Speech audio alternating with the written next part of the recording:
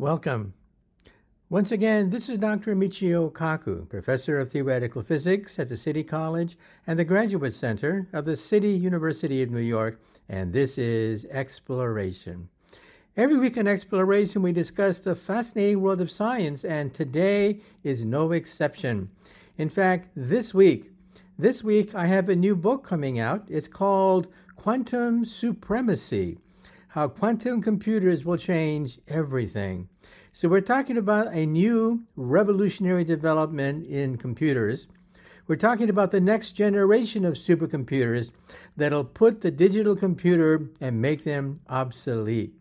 And so this is going to touch everyone's lives: medicine, space travel, energy. All the big issues of the day will be altered because of the introduction of a new type of computer called quantum computers. And we're going to discuss that in the first part of Exploration. Well, first of all, let me say that computers have gone through three basic stages in their evolution. In the first stage, we had what are called analog computers. We computed on sticks, strings, levers, pulleys, gears. All sorts of mechanical contraptions were invented in order to keep track of numbers. Well, these are called analog computers. And, well, they got as far as making machines that can multiply and add. But then World War II hit. And the Germans were encoding all their secret messages. And the Allies had to intercept these messages and decode it. So they needed to create a new type of computer. A computer not based on gears, levers, and pulleys, but a computer based on electricity. And electricity can have a circuit that is either on or off, on or off. And that's binary. And so these computers went from being analog to being binary digital computers. Computers that compute with electricity using the fact that electric circuits could either be on or off, on or off. Well, today, of course, we are entering the final stages in the evolution of a digital computer. Digital computers obey something called Moore's Law. Moore's Law simply says that computer power doubles on average, doubles every 18 months. Now, we're aware of that at Christmas time. At Christmas time, all the toys are twice as powerful as they were the previous Christmas. That's why you want to buy them. That's what keeps the economy going. Banks, the military, corporations depend upon the fact that every year computer power becomes cheaper and more powerful. Well, that can't go on forever. You see, transistors get more and more powerful by packing more transistors onto a tiny... So far, our computers are so powerful that we can stack a billion transistors on a wafer the size of your fingernail. However, sooner or later, transistors become so small, they become near atomic in size. Right now, they're about 20 to 50 atoms across, the smallest transistor. However, in the future, there'll be maybe 5 atoms across. At that point, the quantum principle takes over. You don't know where the electron is anymore, and the electron leaks out, and the whole thing collapses. In other words, that's the end of Moore's Law. And that could be the end of Silicon Valley. That's right. We're saying that Silicon Valley could become the next Rust Belt. Not anytime soon, but already we see that Moore's Law is flattening out. Your toys, your appliances, your cell phones are not twice as powerful as they were in the last Christmas time. And so this means that the big powers in China, Russia, the United States, everywhere, are beginning to look at the next generation of computers. Quantum computers. Computers that compute not on electric circuits, but on atoms, the smallest possible unit. We're talking about atomic transistors. Transistors the size of an atom that can perform calculations. So there's a gold rush now. different nations of the world are trying to perfect their version of a quantum computer. The Chinese are doing it. They're one of the leaders in this technology using light beams to carry information.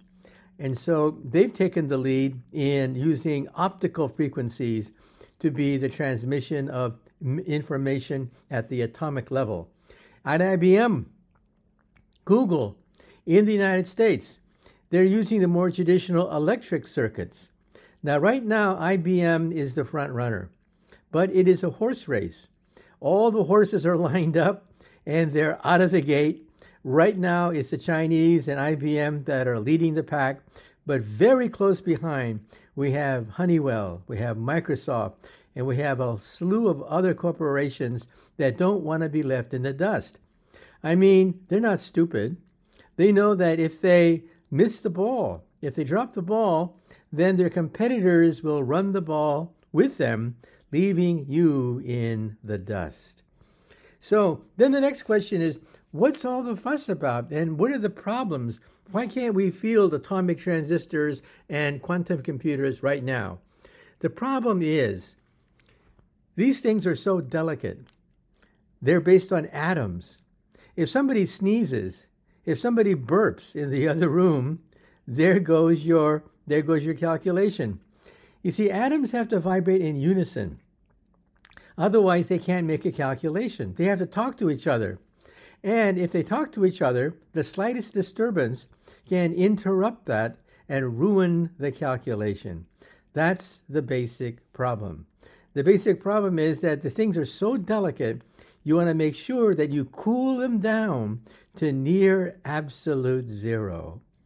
Now, if you were to visit IBM and visit Google and look at their quantum computers, they are, well, let's be blunt about it, they are monstrosities at the present time. They look like a huge chandelier.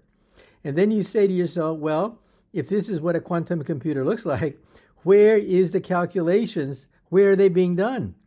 It turns out that most of the chandelier that you see in pictures of quantum computers are actually pictures of the cooling pipes. It takes that much hardware to cool the thing down to near absolute zero. The actual calculation, the actual quantum computer is only a few inches across, because we're talking about something, the size of a coin. So we still have a long ways to go. Well, let's sort of summarize the history of how we got to this point. Well, as we mentioned, computers have gone through three basic stages in their evolution. Stage one was analog computers, when computers were based on levers, gears, pulleys. You turned the crank and a calculation was done. The second era was digital computers, initiated during World War II, because of the fact that we had to decode the German encrypted messages. And then we used electricity and vacuum tubes to do the calculation. Then we went to transistors and microchips, and now even they are beginning to run out of steam. And we're now entering the third era. The third era is quantum computers that operate at the atomic level. They are huge objects. They'll be miniaturized in the future, of course. But right now, they have to be cooled down to very, very low temperatures.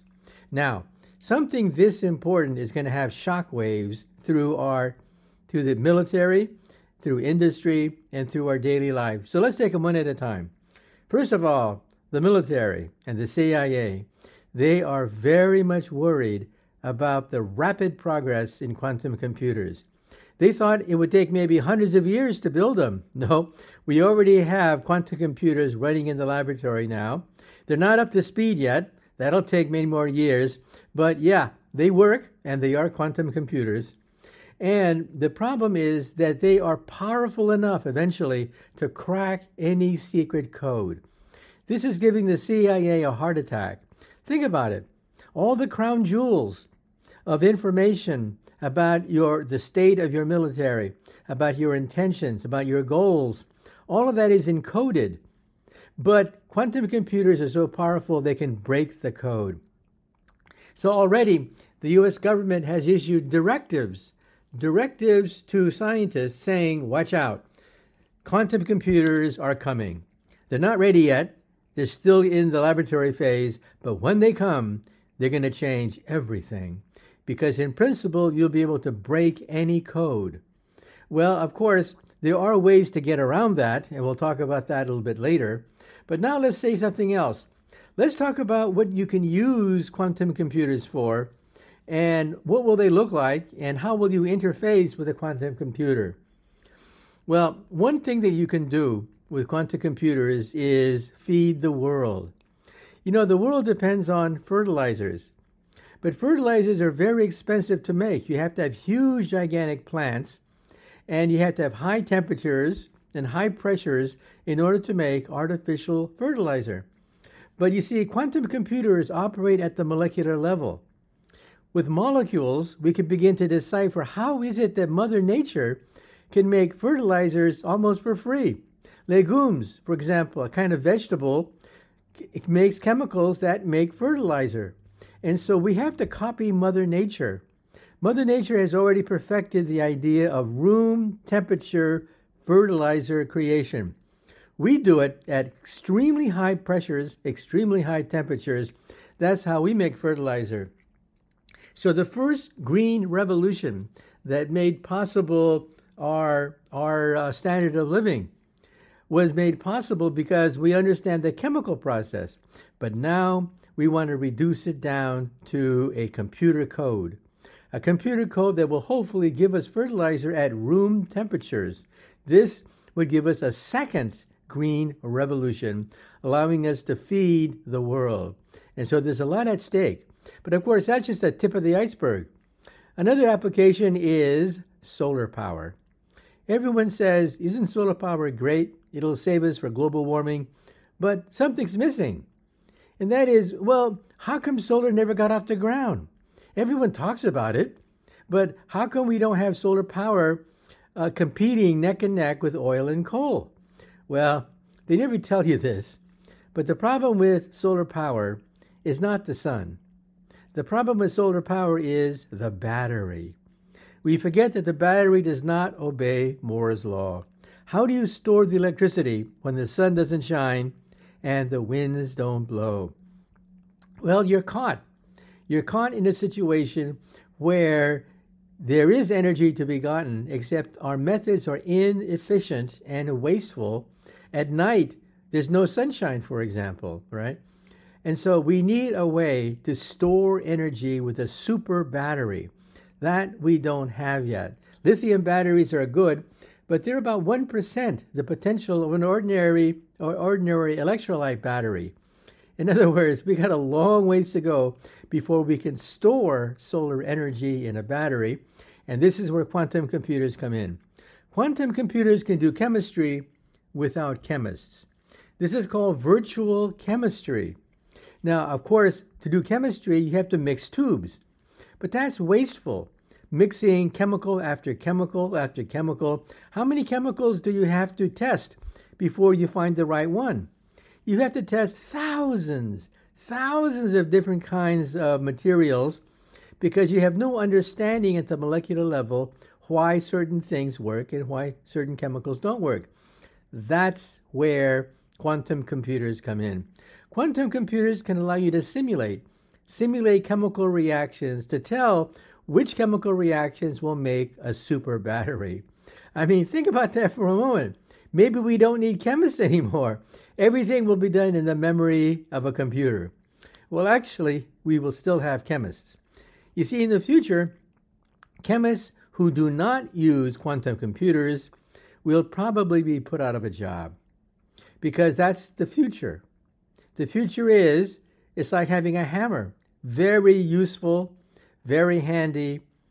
A carpenter cannot function without a hammer. So who will flourish in the future? Not chemists who work alone. Chemists who use quantum computers will flourish.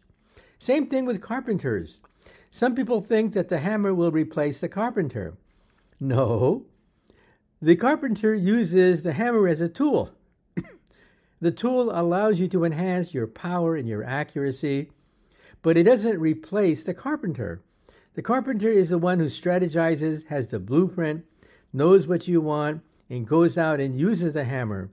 And that's the way that we're going to use quantum technologies. Some people say that quantum technologies will create unemployment. Well, yeah, people who don't use quantum computers will eventually have to be fired because the people who will take their job are the people who use quantum computers. So quantum computers will be essential for energy, for food production, for solar power, and also for medicine. You know that most medicines are based on DNA and molecules.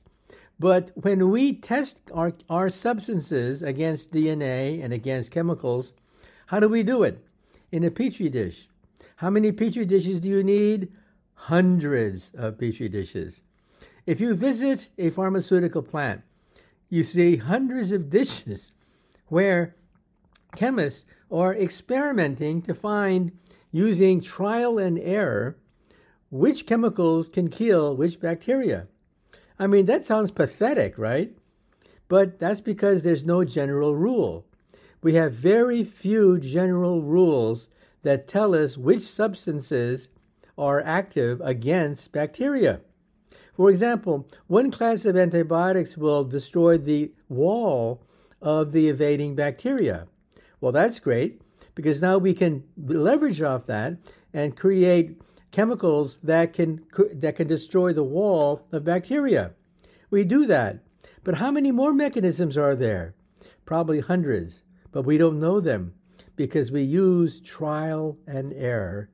And so the world of medicine could be revolutionized by quantum computers. Also, quantum computers will work with artificial intelligence. Artificial intelligence allows us to calculate the shape of a protein. Now, you've seen pictures of the coronavirus, right? Why do they call it the coronavirus? Because it looks like the sun with corona discharges, spikes on the surface of the virus. Why does the virus have spikes? These spikes are actually keys that unlock locks on the surface of your cells. That's how viruses enter into your cells and eventually can kill you or send you in the hospital. So how does that work? The coronavirus with spikes uses the spikes to open a gateway, just like a key fitting a receptacle of the key. The keys can gain entrance to our cells by using the spikes on the coronavirus. That's why a lot of viruses look like spikes. These spikes are actually keys to the kingdom. Well, using quantum computers, we now realize that it's the shape of the virus which makes it so deadly. So, with quantum computers, we can graph the shape of these viruses.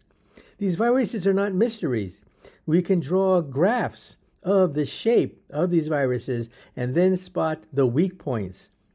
So this is going to revolutionize the way we approach cancer, Alzheimer's, Parkinson's diseases, and many other diseases because we now know how medicine works.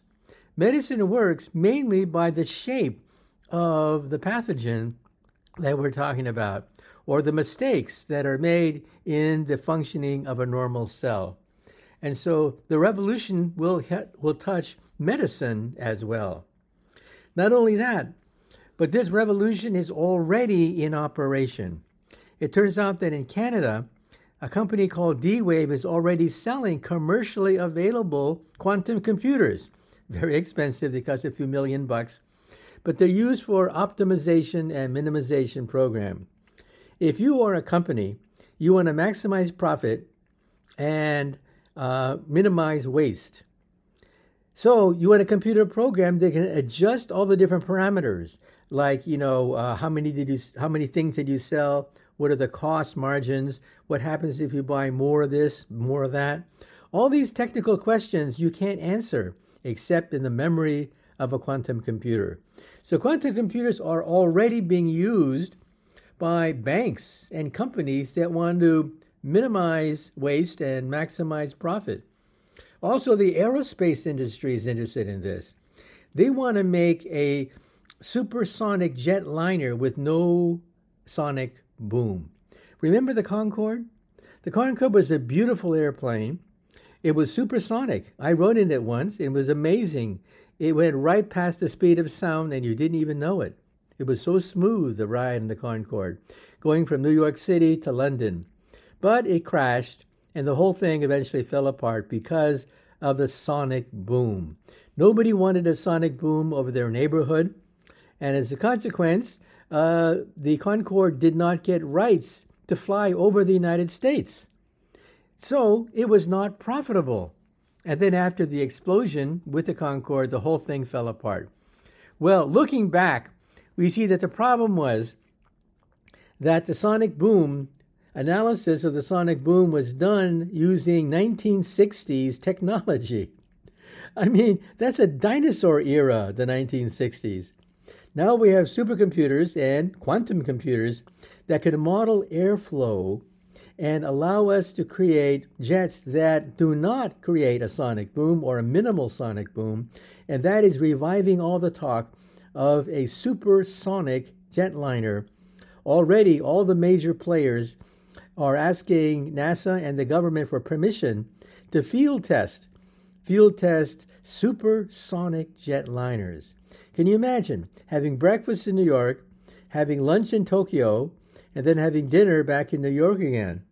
I mean, this is a dream, but it's something that is actually possible. Now, the next question that we want to answer is, how do quantum computers work? How come they are, in principle, millions of times more powerful than an ordinary digital computer? Well, this may surprise you, but the reason why the quantum computer is so powerful, millions of times more powerful than a conventional digital computer, is because they calculate in multiple universes. This is the multiverse. Let's talk about the quantum theory for the moment. The quantum theory says that if I have a cat in a box, the cat could be connected to a gun, and the gun could be connected to uranium. Uranium is a quantum event. You don't know when the gun fires, but if the gun fires, it shoots the bullet, and the bullet hits the cat, and the cat dies. Everything's in a box. So the question is, before you open the box, is the cat dead or alive? Well, according to the quantum principle, you don't really know. The cat is neither dead nor alive until you open the box. But when you open the box, everything collapses, and then you know the cat is either dead or alive. But before you open the box, according to the quantum principle, before you open the box, the cat is in a superposition of being dead and alive simultaneously. Now, at this point, you may say to yourself, you physicists are nuts. I mean, this is crazy stuff. This is crazy talk. What? Being dead and alive simultaneously? Well, Einstein hated this idea. Einstein said, well, a cat is either dead or alive, not the sum of being alive and dead at the same time. But, well, what can I say? Einstein was wrong. That's why we have transistors. That's why we have lasers. That's why we have the internet. That's why we have GPS. That's why we have all the wonders of modern technology that drives the economy. We're surrounded by quantum mechanics, but they all calculate in multiple universes. And now we're going to quantum computers, which are pure quantum, that we remove all the digital, because the digital aspect, it slows you down, is pure quantum mechanical now. Now, this means that, well, get used to it. We live in a multiverse of universes. Now, you've probably seen Spider-Man movies and Thor and Doctor Strange and the Oscars, all of them dominated by the multiverse. Well, of course, that's science fiction. Hollywood realized that in the old days, they could make a lot of money going on rocket ships to other planets. But hey, we have rocket ships. We've done that. We've been there. Ho hum. Now Hollywood is looking for a different angle to amaze the audience, and they're looking at quantum physics. Well, believe it or not, this is a problem we give our grad students getting their PhD. Calculate the probability that you'll wake up on Mars tomorrow. Now, you may say to yourself, well, you physicists are nuts. You guys are crazy. You guys have gotten off the deep end. Calculate the probability that you could wake up on Mars tomorrow? I mean, come on, give me a break, right? Well, it's calculable. Using quantum mechanics and the Heisenberg uncertainty principle, you can calculate the probability that you'll be on Mars tomorrow. Now, when you do the calculation, it turns out you would have to wait probably longer than the lifetime of the universe to do that. So don't expect to wake up on Mars tomorrow. But at the electron level, at the level of subatomic particles, these transitions are commonplace. Commonplace. Electrons dance and are in multiple positions at the same time. And what is that called? That's called the transistor. That's called the laser. That's called the GPS. That's called the internet. All of them are based on the fact that the electron can be in multiple places at the same time. And that's the origin of the power of quantum computers. For example, let's put a mouse in a maze. A digital computer would have to calculate the probability of a mouse going to the left or to the right at each juncture. How many junctures are there? Many, many junctures. How many paths? Dozens of different paths. So to calculate the probability that a mouse will go through a maze is rather complicated. But note, quantum computers do the whole calculation simultaneously.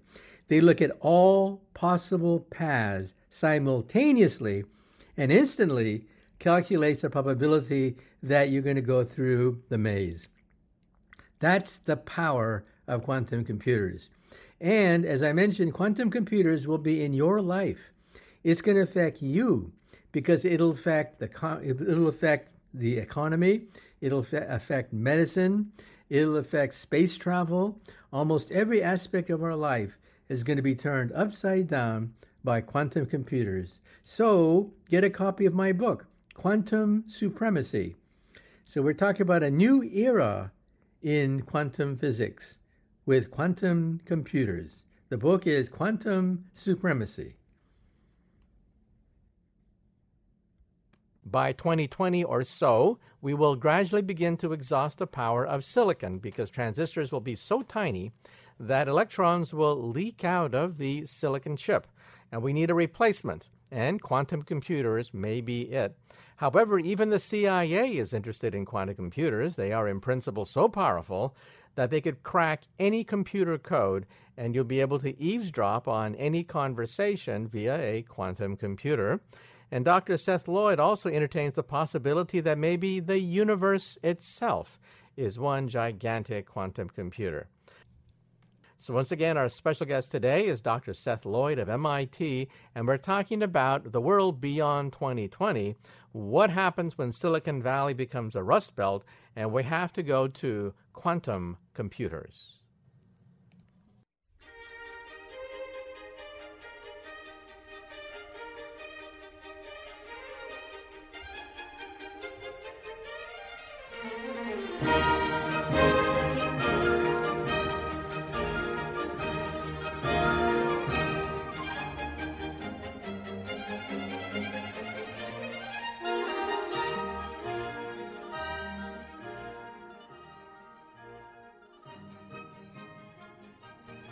And now I'd like to introduce our special guest for today. We're very delighted to have with us Professor Seth Lloyd of MIT, author of a new controversial book called Programming the Universe. And the question is the universe a quantum computer?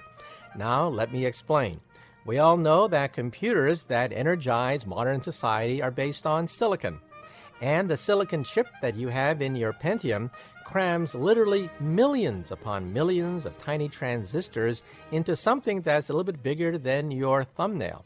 And the question is, how far can you go until the tiniest transistor becomes the size of an atom? Well, that time is coming. Perhaps in 20, 30 years, we don't know precisely when, but we do know that someday transistors will be so tiny that atoms of silicon simply won't do. we'll have to go to atomic computers, otherwise known as quantum computers. And Professor Lloyd is an expert in this area called quantum computation, and he thinks maybe even the universe is a quantum computer. Now, let me also note that atoms spin like a spinning top, and you all know that spinning tops have an arrow, the axis of spin, and that could point up or down. If it points up, that's a 0. If it points down, that's a 1, and you get binary. But atoms are more than just binary. Atoms can also point sideways and anywhere in between, a superposition of up and down. And that's where we get into the bizarre world of the quantum theory, where you don't really know quite where this arrow is pointing, but you have much more freedom than simply zeros and ones. You have zeros and ones and in between. These are called qubits, or quantum bits. And Dr. Seth Lloyd is one of the world's experts in this new area. And of course, many people are interested in this. Modern technocrats are interested because one day quantum computers may have the internet on it, and as well as banking records and your credit card records, not to mention the fact that the CIA wants to get their handle on quantum computers because with it, you can crack any code with a quantum computer. But you see, Dr. Lloyd goes even farther than that, because you see, everything around us is governed by atoms. Atoms, in turn, obey quantum mechanics, and therefore he claims that the universe is one gigantic quantum computer. And if that's true, then what is it computing? What's the program? Who wrote the software? God? I mean, your mind starts to go crazy thinking about the possibility that maybe the universe is a quantum computer. So once again, our special guest today is Dr. Seth Lloyd, author of the new book, Programming the Universe. Professor Lloyd, tell us a little bit about your youth. Were there any kinds of incidences or stories you'd like to tell about what set you off in a career in mathematics, computational physics, and physics? Well, I always loved fooling around with numbers and with games and things involving geometry when I was a kid. I played a lot with blocks and would build huge geometric constructions as well as buildings with them. And then when I went to school, I was amazed to find out that there was a subject called physics where with relatively simple math you could discover a huge amount about the way the world works. Of course, then I went to graduate school and found it was really the opposite. There's a huge amount of complicated math, and you only understand a little tiny bit about the way the world works. But by then it was too late. I was suckered into the field. And you also mentioned in your book that as a graduate student, everyone seemed to be doing string theory, but you saw your destiny going in a slightly different direction. Could you elaborate? Sure. When I was at Cambridge University, I did a MPhil in History and Philosophy of Science and started working on ideas of information and quantum mechanics. I also studied quantum gravity with Stephen Hawking. And it struck me that there was a connection between these two things, these two ideas of quantum information and quantum gravity. So when I went to Rockefeller University to work with Heinz Pagels to do a PhD in physics, I started off working on ideas of quantum information and quantum gravity, basically the same thing that I'm doing today. Unfortunately, they didn't like that very much at Rockefeller University, and about halfway through they told me I better cut it out and work on something more conventional like elementary particle physics or string theory. Well, I guess reality intrudes. And Heinz Pagels, I should also mention, was one of the early guests on Exploration, speaking about elementary particle physics. Now let's talk about things that are very practical. The average American, of course, says, what's in it for me? Numero uno. Am I going to get better internet reception? Am I going to get better computer power? So let's talk about computer power, computer games, and what we have for Christmas. Everybody knows that at Christmas time, your computer is almost twice as powerful as the computers of the previous Christmas, and that's called Moore's Law. So some people say, well, Moore's Law is going to go on forever.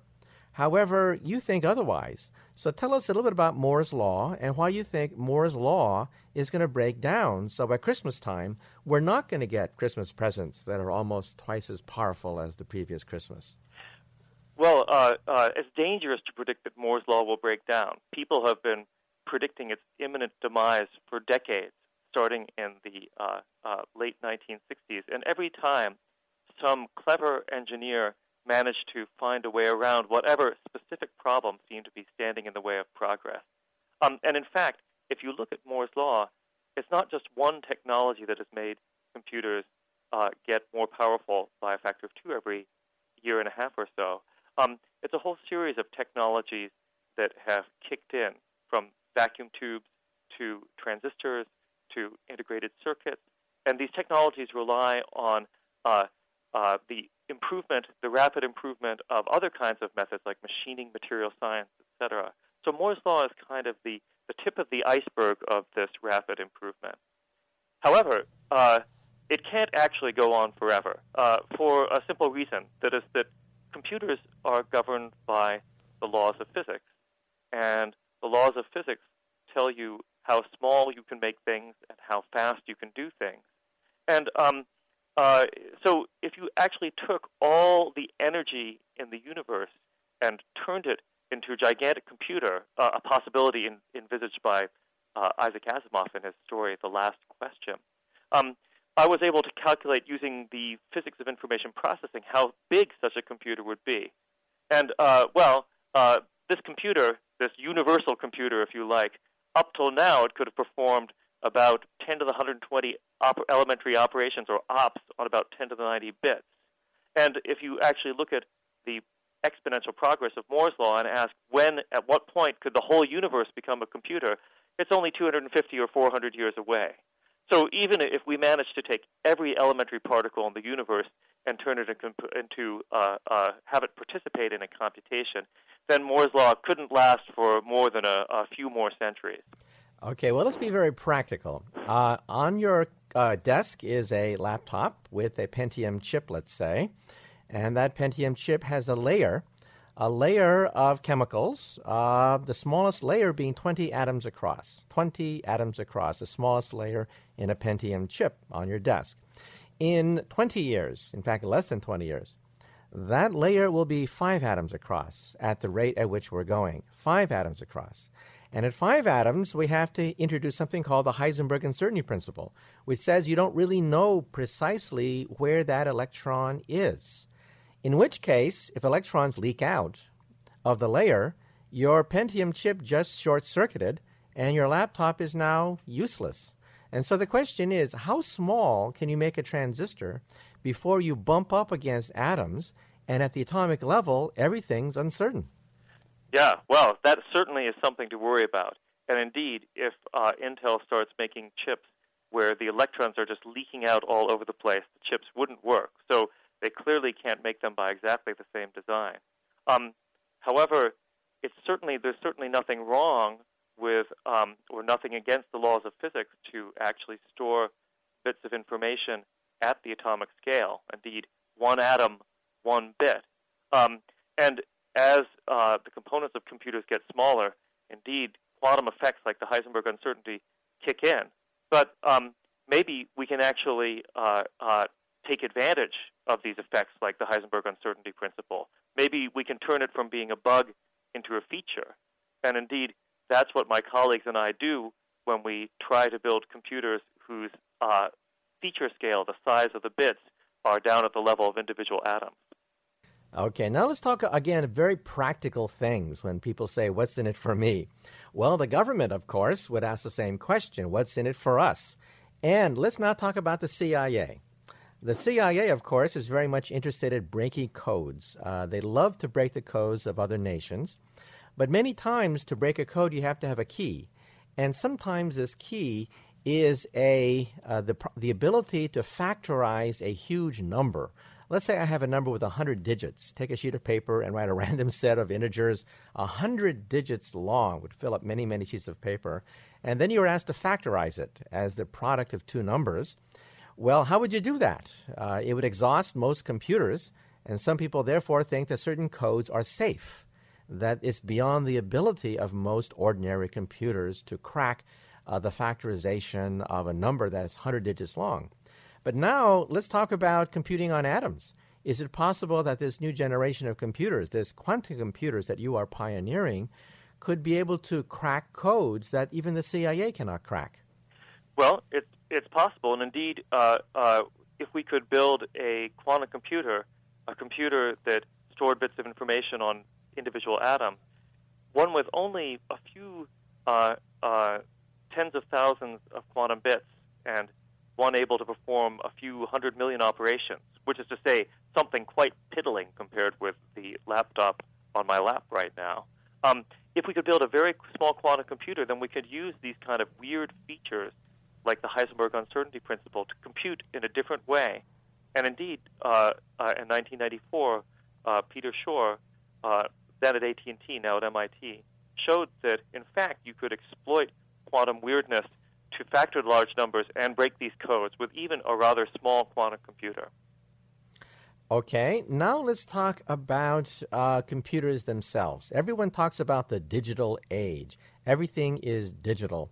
But what does digital mean? And what is this zeros and ones that sometimes we see in the press? And like if you saw the movie The Matrix, you saw a bunch of zeros and ones. What are these zeros and ones? And what is the so-called digital age? So a 0 or 1 is what's called a bit. A bit is the smallest possible chunk of information. And it doesn't have to be 0 and 1. Famous bits are yes or no, heads or tails, true or false, black or white. Essentially, any thing that can take on two different states, two different distinguishable states, registers a bit. And that's the smallest chunk of information.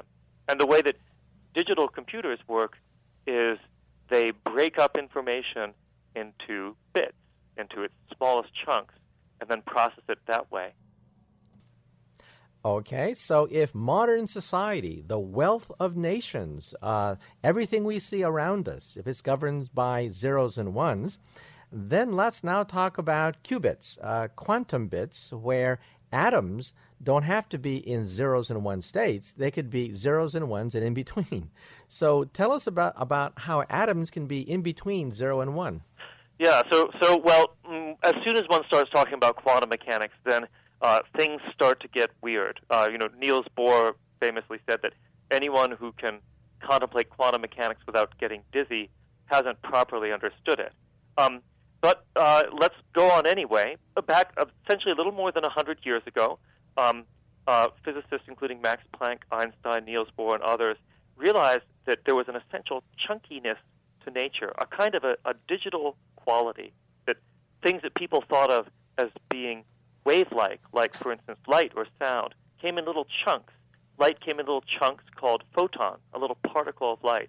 Sound came in little chunks called phonons, a little particle of sound.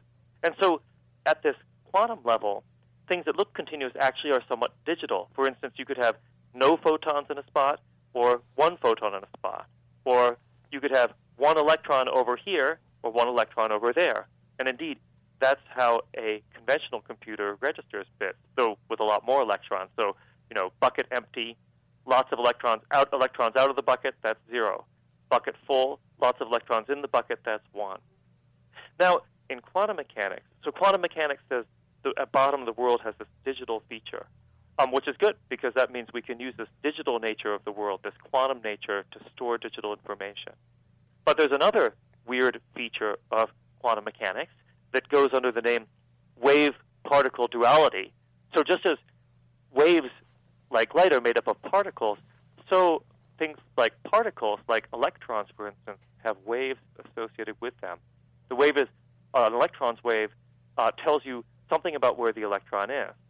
Now, so in a digital world, an ordinary bit, you could either have an electron here, that's 0, or there, that's 1.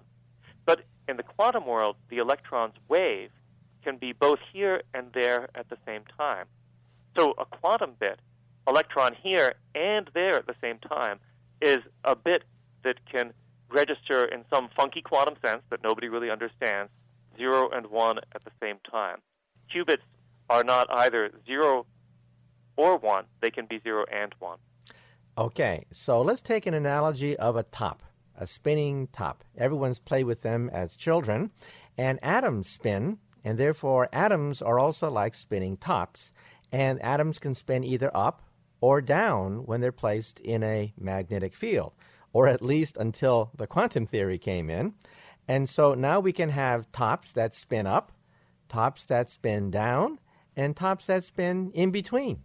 Now, these qubits, these quantum bits, can be between 0 and 1, and they consist of atoms now, not molecules of silicon that you see on a transistor. So how would you actually now build a quantum computer? Let's say that you were an inventor, have access to laser beams and magnetic fields and the ability to play with atoms, individual atoms. How would you build a quantum computer? So I guess, in fact, a little more than 10 years ago, I was in that position because quantum computers, the idea you could compute at the level of atoms using quantum mechanics, had been proposed by Paul Benioff and Richard Feynman back in the 1980s. But until by the early 1990s, nobody knew how to build one. Nobody had a clue. And around 1992, 1993, I realized that with off-the-shelf elements like lasers and microwave generators, you could take atoms and make them compute. And the way the type of computing I suggested was, in fact, just what you suggested. We'll take spin as our bit. So spinning up, or we can call that clockwise, is a 0, and spinning down is a 1. And then spinning sideways is this funky state of a qubit, 0 and 1 at the same time. So now, if you take such an atom, the spin of the nucleus of an atom, you put the atom in a magnetic field, and then you zap it with microwaves, you can make that bit flip. This is called magnetic resonance. It's the same technique that you use to image your knee when you blow it out while skiing. So if you put on light or microwaves at just the right frequency, it will tickle the nucleus and cause the nucleus to flip. First, it will start at, let's say, it starts at the state 0, or spin up, and then it gradually rotates down through the state spin sideways, 0 and 1 at the same time, to the state spin down, or 1. Now, if you have lots of atoms, lots of nuclei, you can address them with different frequencies. You can think, in fact, of these different atoms as essentially listening to different radio stations. So, if I have one atom that listens to 89.7 megahertz, WGBH here in Boston, then a second one, say the first one is carbon, say the second one is hydrogen, will listen to WCRB, 102.5. And when I address these two atoms with microwaves of different frequencies, or radio waves of different frequencies, then if I shine light at 89.7, the carbon atom, which listens to 89.7, will flip. And if I shine light or microwaves at 102.5, then the hydrogen atom, which listens to WCRB, will flip. So I can address atoms individually. And then if you're sensitive to the interaction between the atoms, you can massage those interactions to make up logical operations. For instance, causing the hydrogen atom to flip if and only if the carbon atom is spin down or 1. And since at bottom, a computation is nothing more than making bits flip, and making one bit flip if another bit or several other bits, say, read 1, then any computation can be broken down into these simple operations, making bits flip, making them interact with each other. And the atoms in our molecule, the carbon and the hydrogen, can perform a simple computation simply by addressing them with light. Okay, so let's back up a bit. You have a bunch of atoms, let's say in a line, and you place it in a magnetic field, so the spins are either up or down, or perhaps sideways, a mixture of up and down. And once you have these atoms aligned, then you hit it with microwaves, and at certain frequencies, the atom will absorb the radiation and flip. That's right. And each flipping process represents a calculation. Now, because the atom is neither up nor down, but it's a mixture of up and down, you have much more flexibility than in zeros and ones. Okay? Now, then the question is, what kind of computation can you perform on this? Can you do the calculations of a laptop? Can you do 1 + 1 is 2? What's the world's record for computing on these atoms? So you can certainly take these atoms and make them do anything that an ordinary digital computer could do. So at the moment, because atoms are very small, and even if you extrapolate Moore's law into the future, depending on how you calculate size, then it will take 25 to 40 years for us to get computers where the components are atomic, even if Moore's law continues at its current breakneck pace. But the quantum computers we've built can do anything that an ordinary computer, say, with 7 to 10 bits can do, because that's the size of the computers we're looking at right now. However, so as viewed as classical computers, just doing ordinary operations like 1 plus 1 equals 2, then they're pretty weak, these quantum computers. Not only are they small in actual size, the size of a small molecule, but they're small in terms of power. However, if we start to take advantage of the ability of atoms to read 0 and 1 at the same time, then quantum computers can do things that classical computers can't. And the secret comes from looking at what bits can do in a computer. So bits can store data, but they also can be instructions. So 0 can mean do this, right? And 1 is an instruction meaning do that.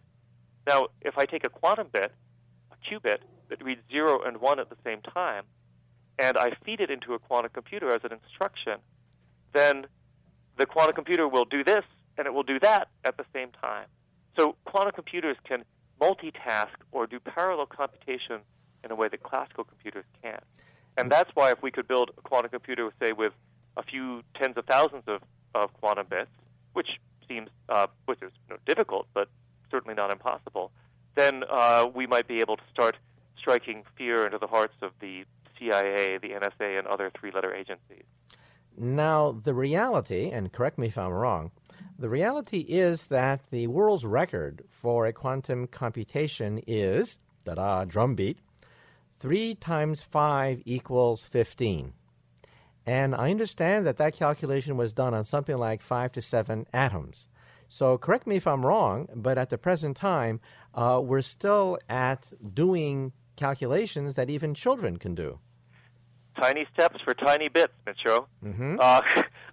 You've got to start from somewhere. And indeed, as you pointed out, the whole notion that quantum effects might come into play strikes fear into the heart of Intel. So we have to figure out how to make atoms compute, and before we start to make Avogadro's number of atoms compute. So, starting about 6 or 7 years ago, we started to do the first quantum computations, and we've been gradually making them bigger. It takes a tough engineer to handle a tender atom.